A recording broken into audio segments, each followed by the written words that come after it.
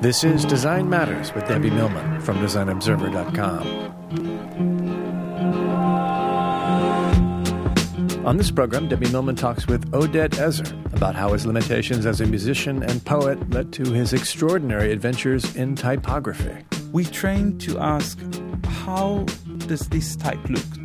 And I claim that what we really have to ask is, how does this type behave? Here's Debbie Millman. Is typography design or art? Nothing provokes that question more insistently than the work of Oded Ezer, who calls himself a typographic experimentalist. Ezer's experiments include implanting typographic information into fictional spermatozoa. In another project, he bound, gagged, and racked Latin and Hebrew letters as if to torture them into telling us the truth about who they really are. Ezer has also created installations and videos, and he recently collaborated with novelist Jonathan Safran Foer on a new Haggadah. He lives in Israel, but he's currently artist-in-residence at the Rhode Island School of Design. He's here in New York to talk about the art and design of typography and some of his recent projects. Oded Ezer, welcome to Design Matters. Hello. So, Oded, I saw a video of a talk you presented at Design in Daba, wherein you introduced yourself in the following way. My name is Oded Ezer, and I am a typoholic. So what does that mean, being a typoholic? Well, I can speak with someone on the street and don't even listen to what he has to say, but imagine his words as letters flying in the air. Things like that. I mean, it happens to me sometimes. Are you doing it right now? No. Oh, darn. I was going to then ask you, what typeface is it? What are the words coming out looking like?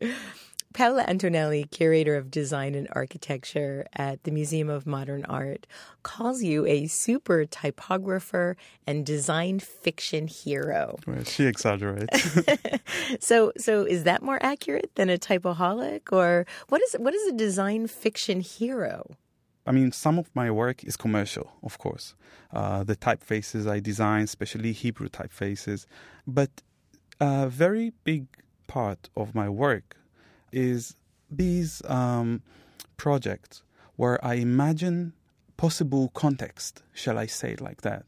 And then I put myself in a position where I have to design typography for these contexts. As if I write a story to myself, and then I have to design the environment for this story. So the type of story that you're designing an environment for is completely self-generated. Both the construct, the scenario, the fixtures, and the typography that all expresses this fictional reality that you're creating. Exactly. Okay, we're going to get back to that. Okay.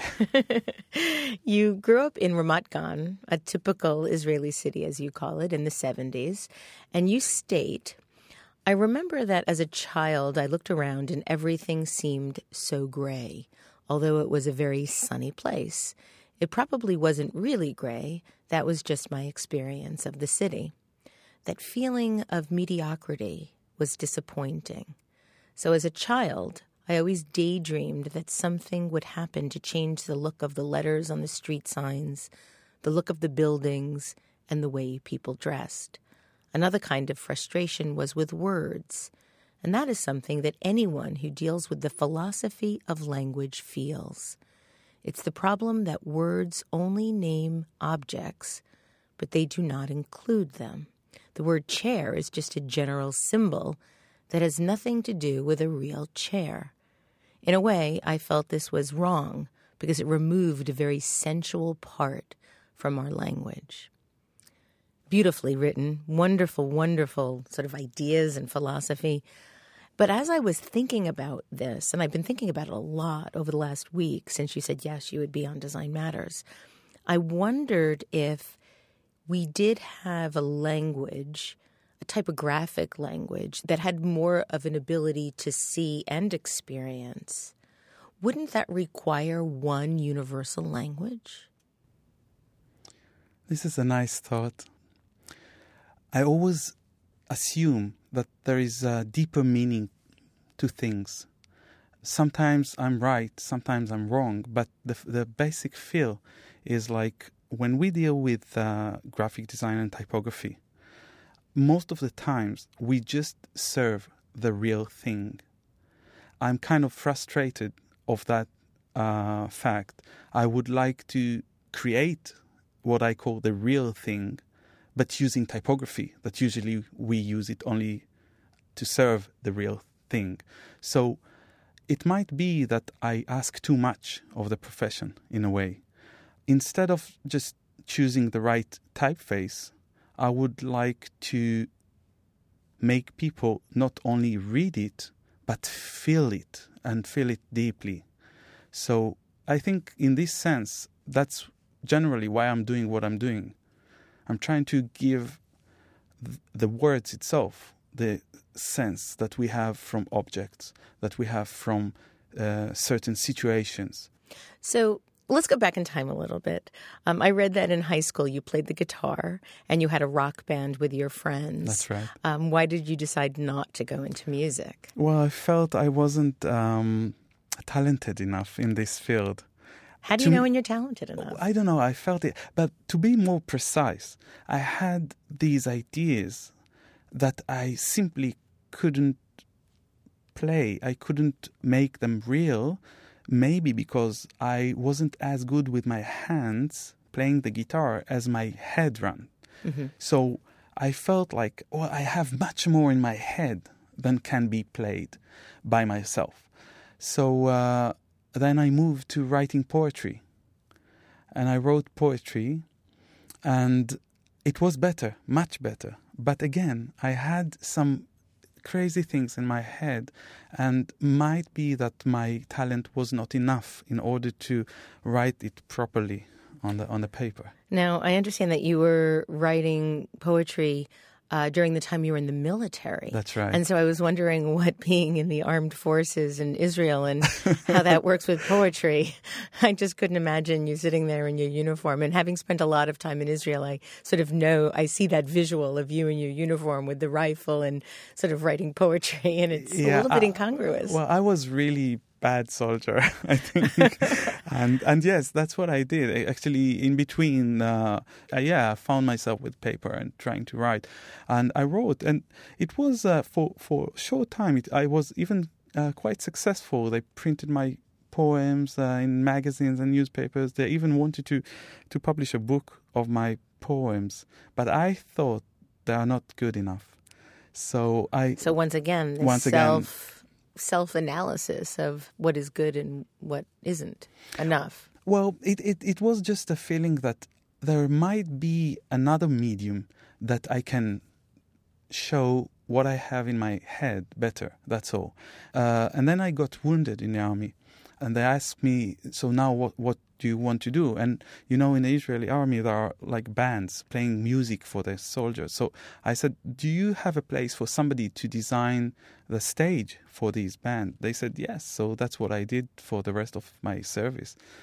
So that was my first steps as a designer. So are you saying that we have your military training to thank for unleashing your typographic genius? In a way. So when did you, if you didn't feel like in high school you were talented enough to become a musician, and then later you weren't talented enough to become a poet, what gave you the confidence to go to design school with the intention to become a designer? I think that I was looking for the right medium for myself. I knew that I have something to say.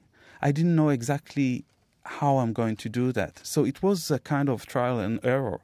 And when I was in the Academy for Art and Design, I felt suddenly everything came to its place, I felt one with what I wanted to say. I read that you've said that you didn't have the guts to say exactly what you wanted to say when you were in school because you were not as brave as you are today. And that as a student, you wanted to understand everything and you wanted to be praised for understanding everything. So what changed? When did that courage first manifest? Well, as I said, it was a process. So when I was in school, I was careful with my teacher and I was supplying what they expected from me. But after I finished school, I felt, okay, now I paid my duties, and I can start doing whatever I like. And it was a great release. It took me 2 years after my school finished to realize that I'm completely free now. I can do whatever I want.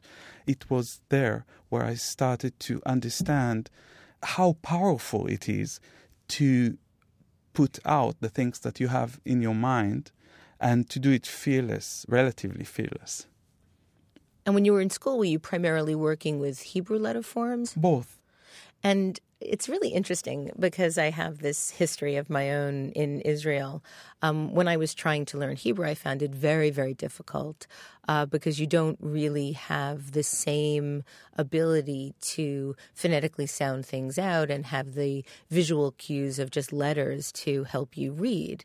And so you don't know if what you're looking at is danger or welcome.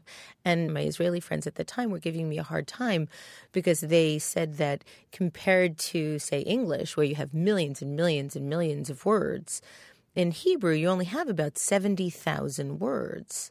And so I was wondering if that brevity of language had any impact in the way that you approached your experimental typography projects. Actually, I work in so many languages, Yes. And it doesn't really matter if I deal with Hebrew letters, Latin letters, Arabic, Japanese, whatever. The true aim is to understand what can be done with typographic letter forms and to develop this as far as possible.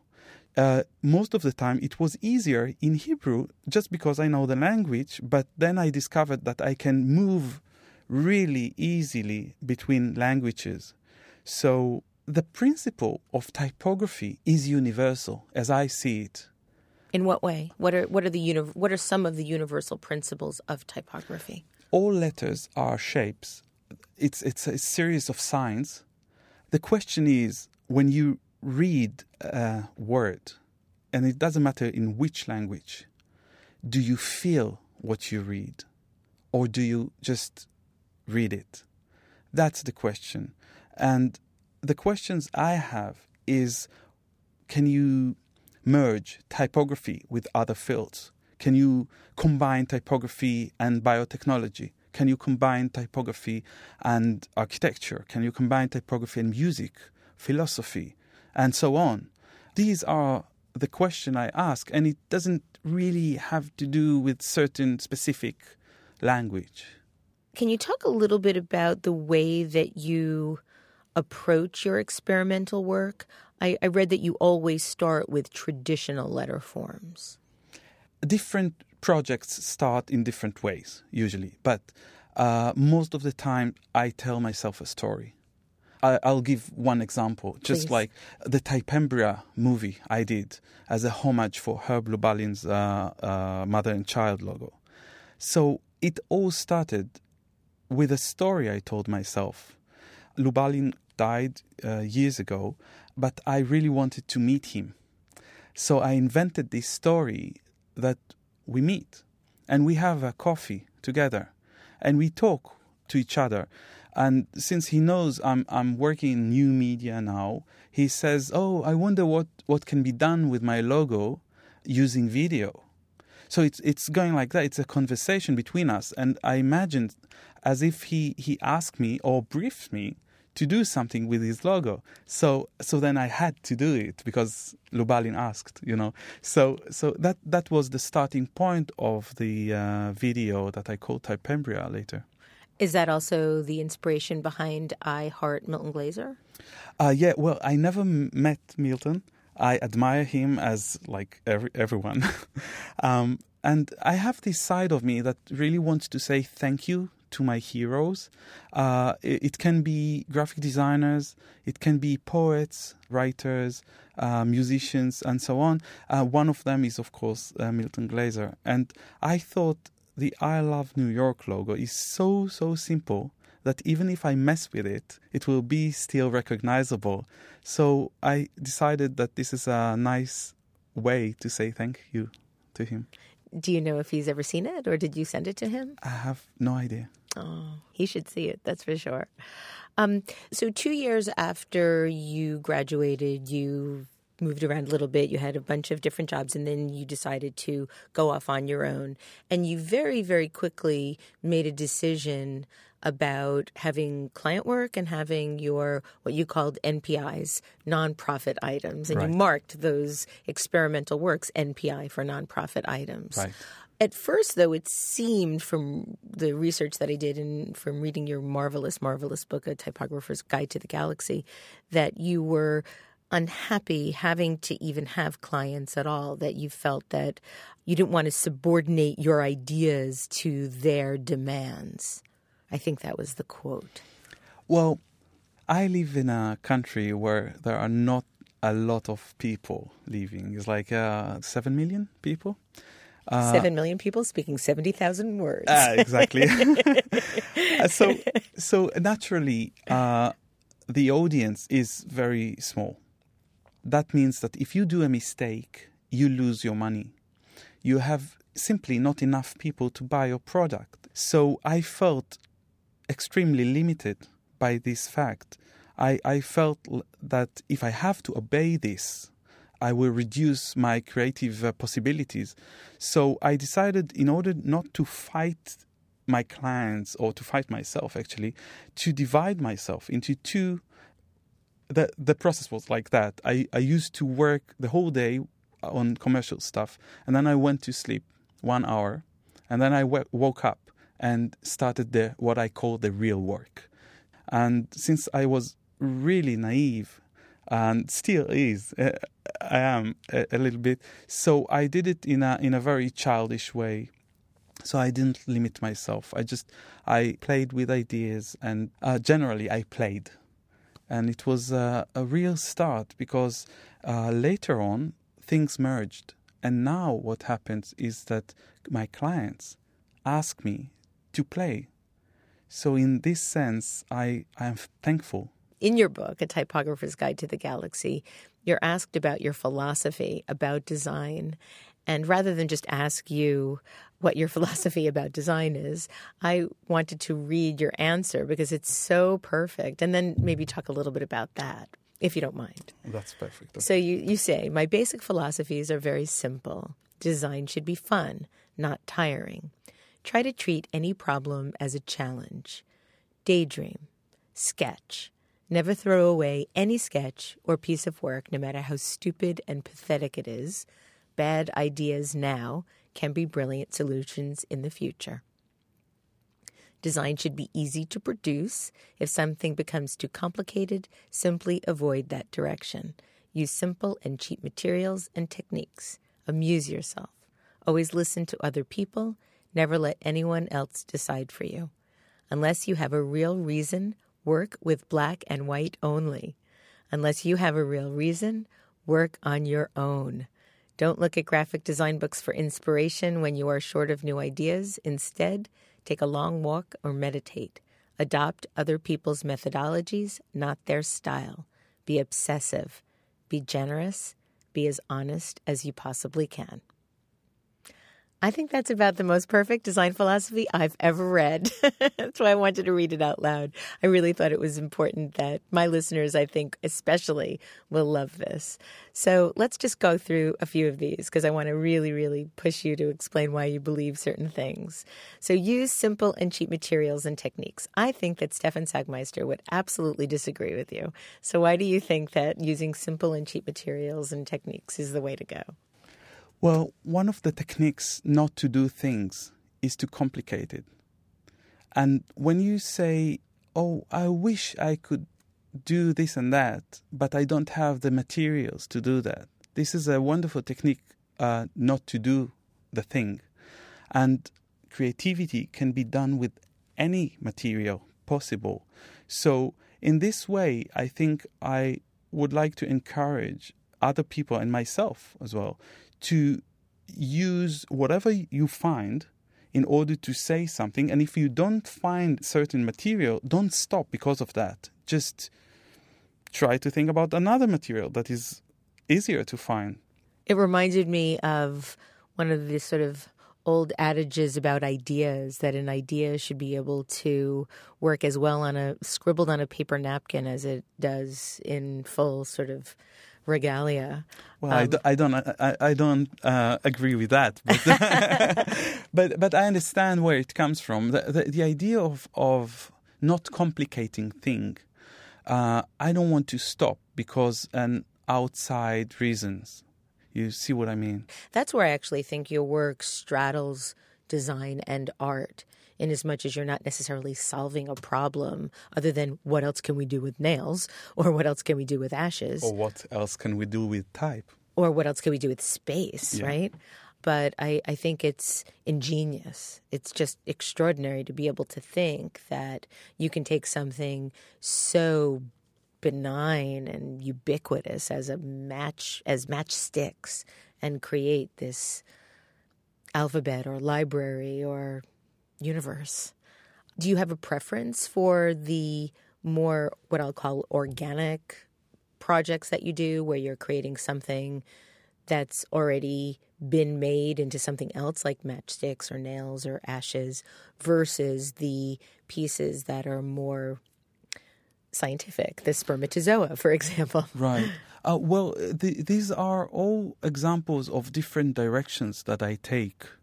I no longer work with materials, for instance. Now I work on completely other ideas. I have this new idea that I call typotherapy, that I want to combine typography and therapy. Oh, wow. And I'm working now on some ideas as for how to do it. And I'm really serious about this. I mean, it's not going to be an experimental project, but a real one. It will take me some time. I'm consulting with psychologists and people who on therapists and people like that in order to find out. I truly believe in a therapeutic aspect of typography. And so it doesn't have to do always with materials, but with ideas. You talk about being fascinated by the second level of typography, the power of typography. And it seems like you might be talking about semiotics a little bit, or maybe you're going in this sort of linguistic, Jacques Derrida sort of direction. I'm not entirely sure what you mean by the second level.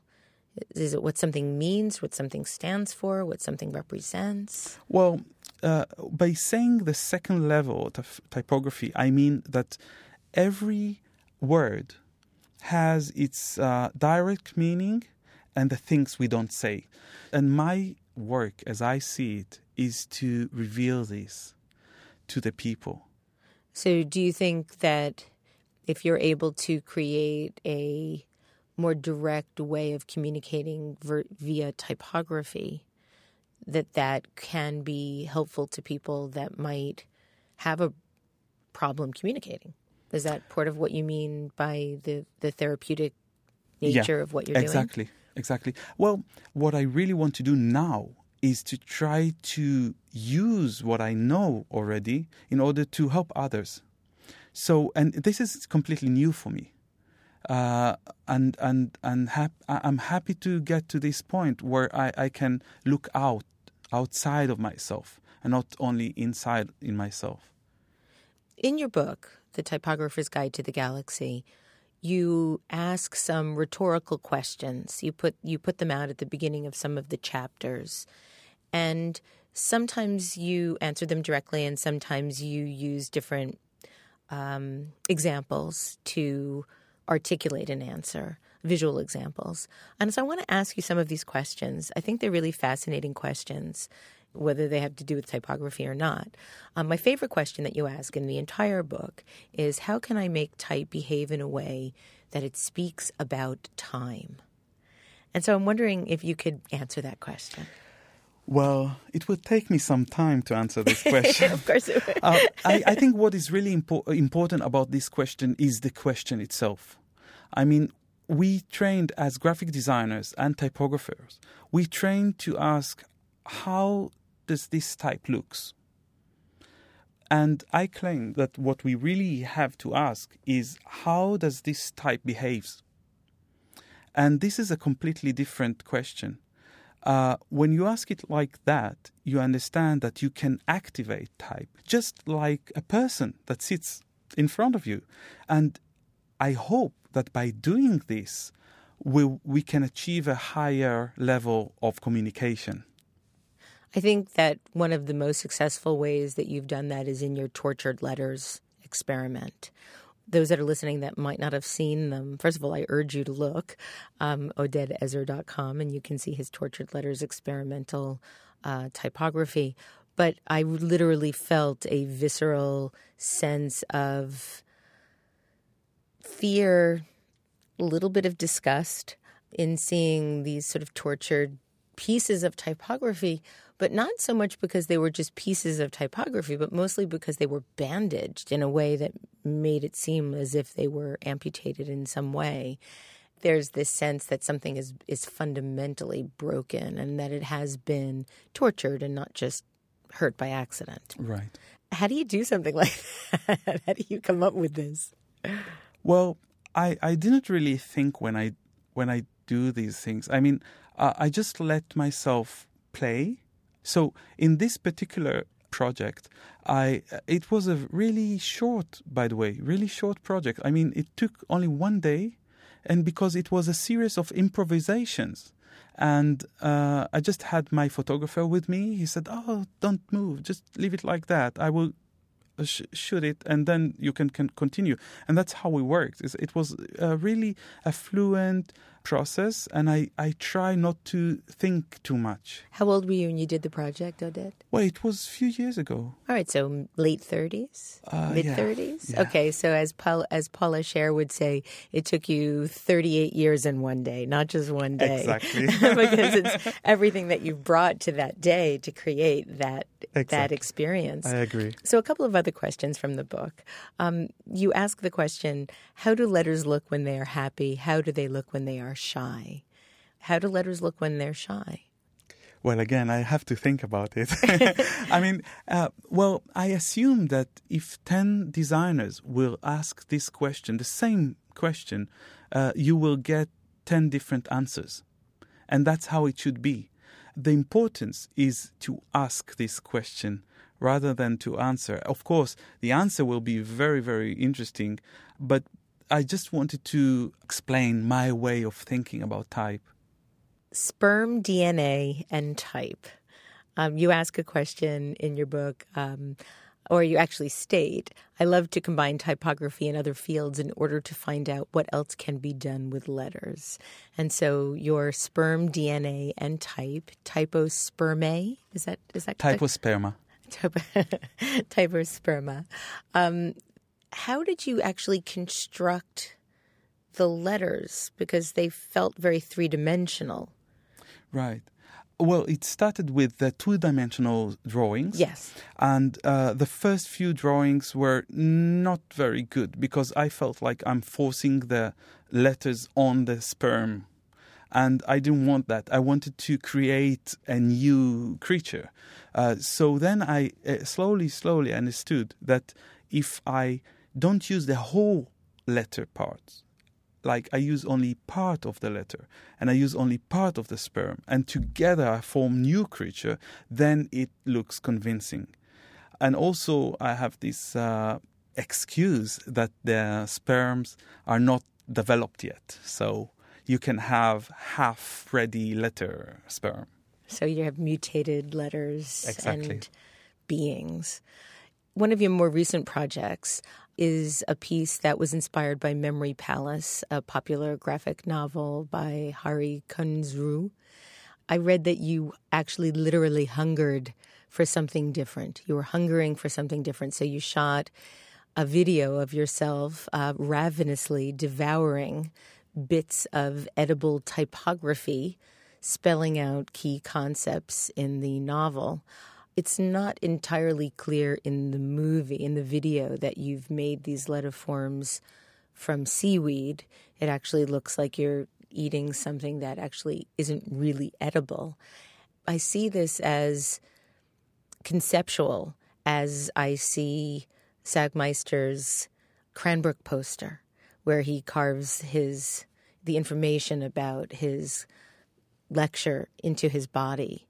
And here you are engulfing, eating this information, and you eat it in a way wherein it's not entirely clear to the viewer if your mouth or tongue is bleeding while you're eating. And it feels as if this is your attempt, and in some ways as Sagmeister's as well, to sort of become one with graphic design, that you are now the canvas in which the design is either happening or containing. Can you talk a little bit about what made you decide to eat the typography and what made it seem as if it might actually be painful? The idea behind those 8 different videos that I created for the V&A exhibition was to try to find other ways of reading type and content. So one of the ways was eating the types. Imagine to yourself that you are introduced to typography, but you don't know what is it actually. So if you are really a curious person, you will try different things. And one of the things that I thought I can try to read is by trying to taste it and to eat it and to try to have it in my body, and maybe in this way I can read the text. Of course you can't, but it was an honest attempt.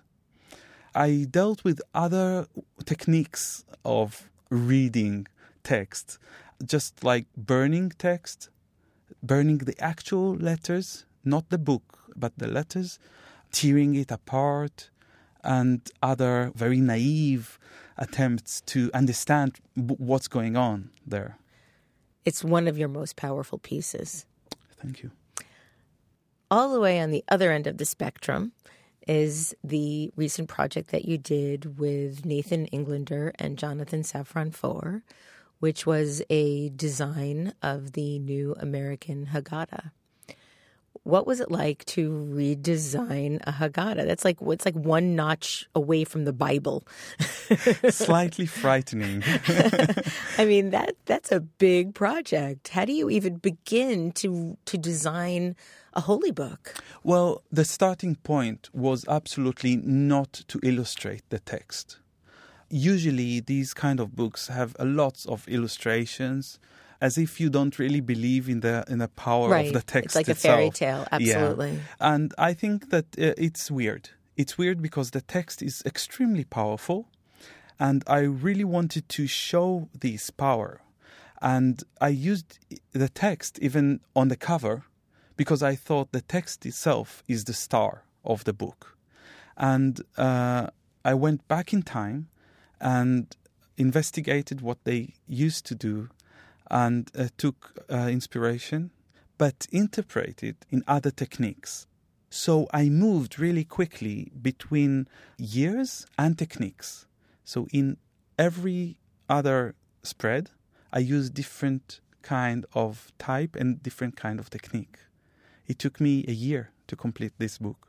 While you were working on the book, did you ever begin to contemplate the content and think about what it means today and how relevant it may or may not still be?